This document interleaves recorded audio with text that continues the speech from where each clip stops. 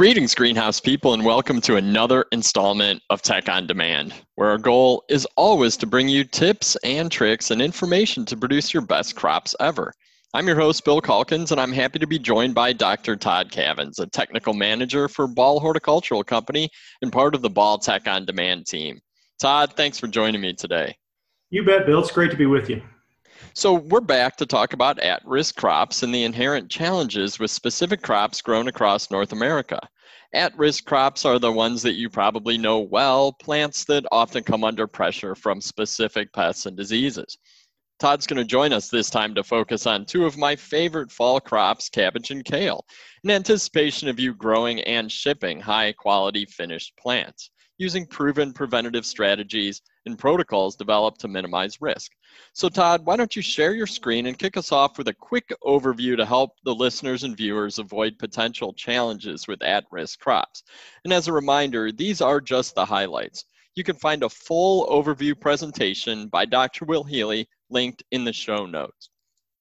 All right. Well, thanks, Bill. Well, speaking of Dr. Healy's presentation, this slide is actually from his presentation. I did actually modify it just a little bit, but definitely go back and watch some of his presentations. Bill, you and I have had other conversations about high risk or at-risk crops as well. So we just had a discussion not too long ago about peppers. So a lot of the things we're going to discuss today are actually very similar to the pepper discussion.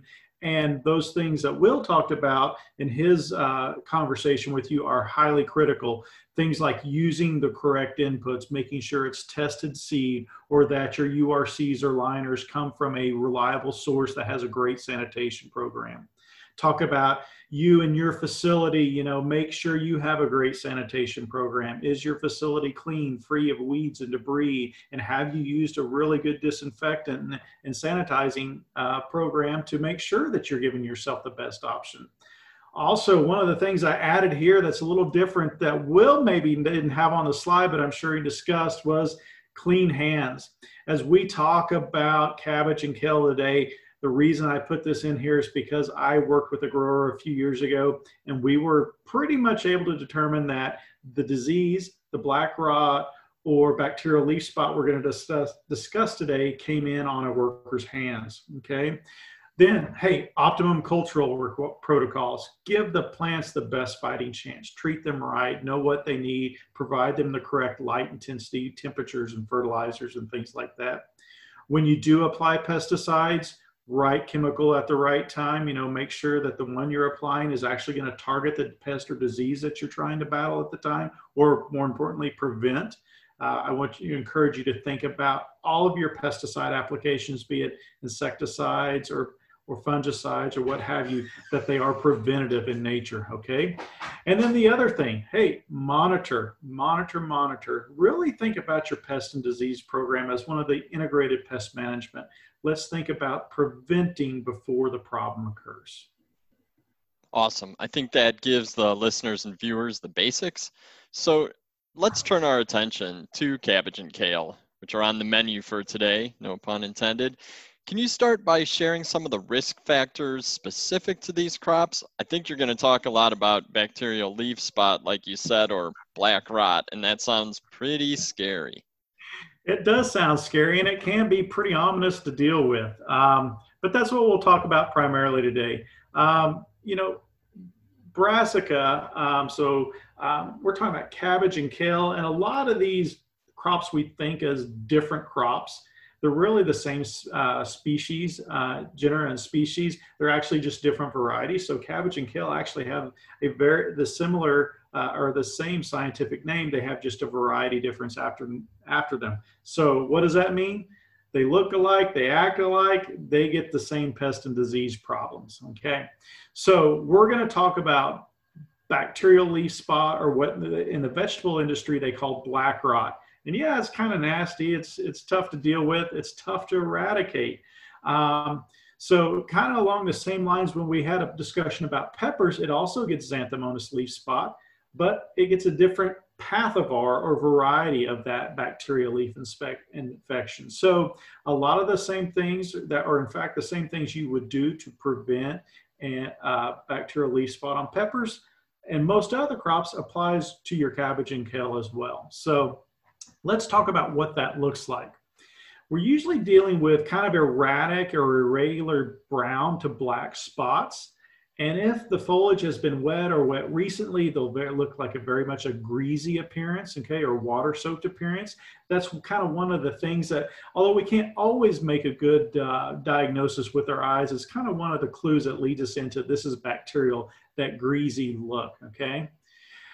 Now, sometimes your plant varieties you're growing maybe a darker leaf, and those symptoms can be pretty hard to detect until we get a little bit more advanced, where we might be getting some of the chlorosis or some of the spots drying out over time. One of the things that's also kind of a clue on cabbage and kale on bacterial leaf spot is that bacteria, while it splashes on the surface, or maybe it's possibly came through the seed, or it gets on the plants from blowing debris in the greenhouse, it'll set on the leaf surface, but it doesn't generally enter the leaf until we get a wound, like from an insect or mechanical damage. But oftentimes it enters on the edge of the leaves. The leaves have these little structures called hydrathodes, okay? And those are what help the plant regulate water and osmotic pressure. Those are open tubes to the inside of the plant, and that's where the bacteria go in. So these bacterial leaf spots, while you may not even notice some of the initial spotting, you may notice the chlorosis and the necrosis kind of forming in a wedge shape from the edge of the leaf down towards the petiole. So those are some of the symptoms. Let's talk about the source. I mentioned seed source. Okay, it can be a seed-borne disease. What I would encourage you to do, and that's what we do at Ball Seed, is we test our seed. We want to make sure we give you the best chance possible. So we test our seed, and we know that those tests come back negative for this disease. So is it a 100% fail-proof? No, nothing is in the plant world, but it's a great, great insurance policy. So make sure you have tested seed, okay? Debris in the greenhouse, I mentioned, clean, clean, clean. Sanitation is not just spraying a chemical, it's removal of debris. Splashing water, this is a big thing, especially for cabbage and kale. In a lot of parts of North America where this is popular, it's grown outside because of the favorable weather conditions and low cost. But grow this with drip tape or drip tubes versus overhead irrigation. There's some great research by Cornell University, and they showed, you know, even when there's just a tiny, even no matter where the infection comes from, it's splashing water that makes it bad, okay? So avoid the splashing water. Again, wash your hands like we mentioned just a second ago, and just good pest management as well. While we don't think of insects as a primary vector or of spreading this disease, in theory, they could. So, you know, good pest management, keeping them nice and clean is a great strategy. And most of the time, if you're a grower that keeps your plants nice and clean for bugs, they're also nice and clean from diseases as well. Well, I think now that the faithful listeners know what to keep an eye out for, primarily bacterial leaf spot, and it's fantastic that you went through all of those sources, because I think that that's one that you may want to rewind and listen or watch this again and remember those sources, because that's going to be really key to preventing this problem. So now that we know all that, what are some strategies and controls to minimize and manage this risk? We want the best possible plants going out the door to retail customers who are definitely excited to decorate for the season. Okay, well, let's just go kind of down the list and recap. So starting with tested or treated seed, okay? That's the way you can do it. There are some resources to treat your own. Most growers find it cumbersome and they kind of compromise their germination. So just testing it and know that it's not in there in the first place is a great thing to do, okay? Or a great resource, or a great starting point. Then let's talk about the spray programs. There are a handful of things we can use to help prevent or bacteria leaf spot, okay? We can't cure it once it gets there, but we can prevent it. But a key of this is your timing of those spray applications, okay? You want to begin a spray as soon as the cotyledons unfold, okay? Because there is a possibility that seed contamination from a seed coat, from the soil, from debris or splashing water, it happens. The plant foliage needs to be protected, so that means you need to apply it as soon as there is this young foliage growing out. So we use the hypocotyls, or the cotyledons, excuse me, as a good marker. As soon as they unfold, we need to be getting a spray program started. Another thing that I alluded to for outdoor growing is avoid that overhead irrigation. And really what we're trying to do is avoid wet foliage, okay?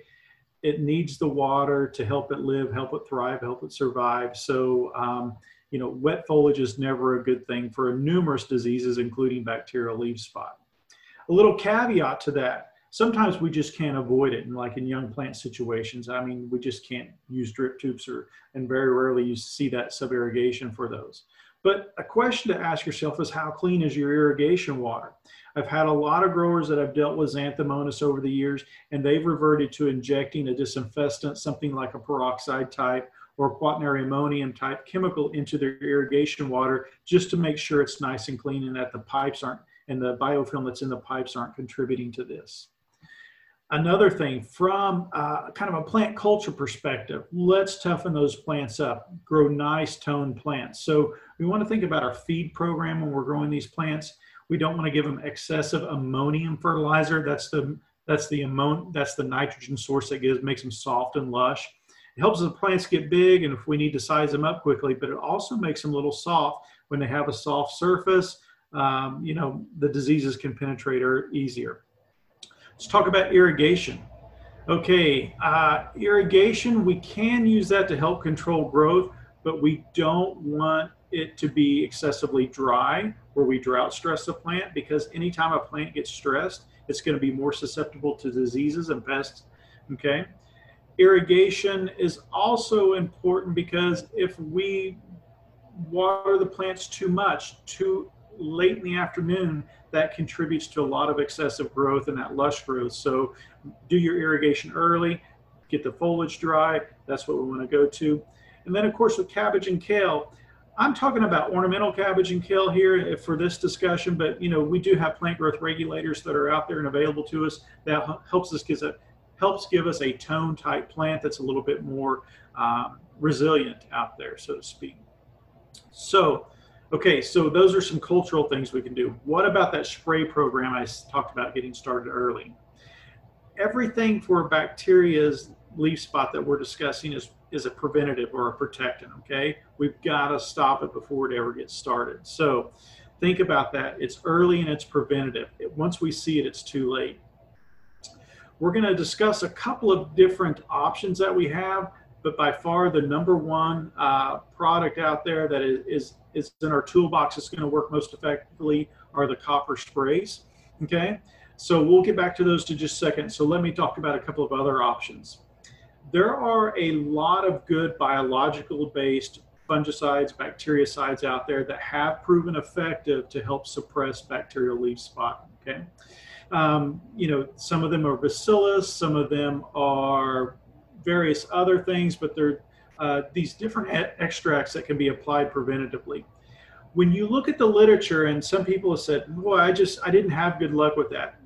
You know, sometimes they're not always effective as a traditional fungicide or bactericide we might apply, but they're a good preventative. So be sure and read the label on those, get to know them, understand them, reach out to the representatives from those companies, make sure that you're storing them correctly, applying them correctly, so you give yourself the best opportunity. But things like Cease, which is very popular out there, EcoSwing is gaining a lot of popularity, as well as Triathlon, and a host of numerous others. There are good resources out there. So biological fungicides are or bactericides are a great part of our chemical rotation program. Another thing that you can use is it's not a bactericide, but there's a couple of fungicides that actually help suppress bacteria a little bit. One of those would be Mancozeb, another one would be Daconil. And again, if you read the labels, they aren't necessarily labeled as bactericides, but there's good evidence that they work. And that should be part of a good, solid disease prevention rotation program. Some other things, I mentioned people are sometimes injecting things like Xerotol or Clean Grow in their irrigation water. There are also some folks who like to apply that as a preventative on the foliage, and there are labeled rates for that. So that's definitely one you need to trial. You need to make sure you're comfortable with your water chemistry, the volume of application, the conditions at the time you apply, so you don't create any phytotoxicity. Okay, now, so those are a couple of other areas that we can use to help prevent this, but let's talk about the workhorse for us. And those are the copper fungicides or bactericide sprays. there's dozens out there on the market. Some of them are definitely labeled for our greenhouse side of the industry, some for the vegetable side of the industry. There's different kinds. There's copper sulfates, there's copper hydroxides, there's copper salts of fatty acids and octanoates and several others out there. I don't want to get too bogged down to all those different chemistries today, but just be sure you're using a good reputable product that has the appropriate label on it, because not all things are labeled the same. Just because it's a copper hydroxide, made for field crops, that may not be labeled appropriately for greenhouse crops. So definitely read and follow all your label information. A couple of extra things on the copper. Okay, much like I discussed earlier with the cotyledons unfolding, that's when we need to get the first application on there. Copper works as a surface barrier, okay, against bacteria. When you apply a copper spray, the copper, with the exception of Phyton, most of the coppers just remain on the leaf surface, okay? They're in liquid, but they're not really soluble. So you've got this kind of solid copper laying there on the leaf surface, and that solid barrier is your protectant. So you can imagine if you spray this week and next week 2 more leaves unfold, okay? Those new leaves are not protected. So that's why I want to encourage you to do a regular spray program where the new foliage is constantly being protected. And that's where you might want to go through a series of 2 or 3 or 4 of these possible, bacteria prevention products out there to get a good rotation, so you can apply them regularly. We can prevent any resistant problems, and we can reduce our possibility of phytotoxicity. Another thing, speaking of phytotoxicity, that's on coppers, that I've heard from growers from time to time that they just didn't like them. They felt like they've got a lot of phytotoxicity from them, and that is possible. So again, read and follow those labels.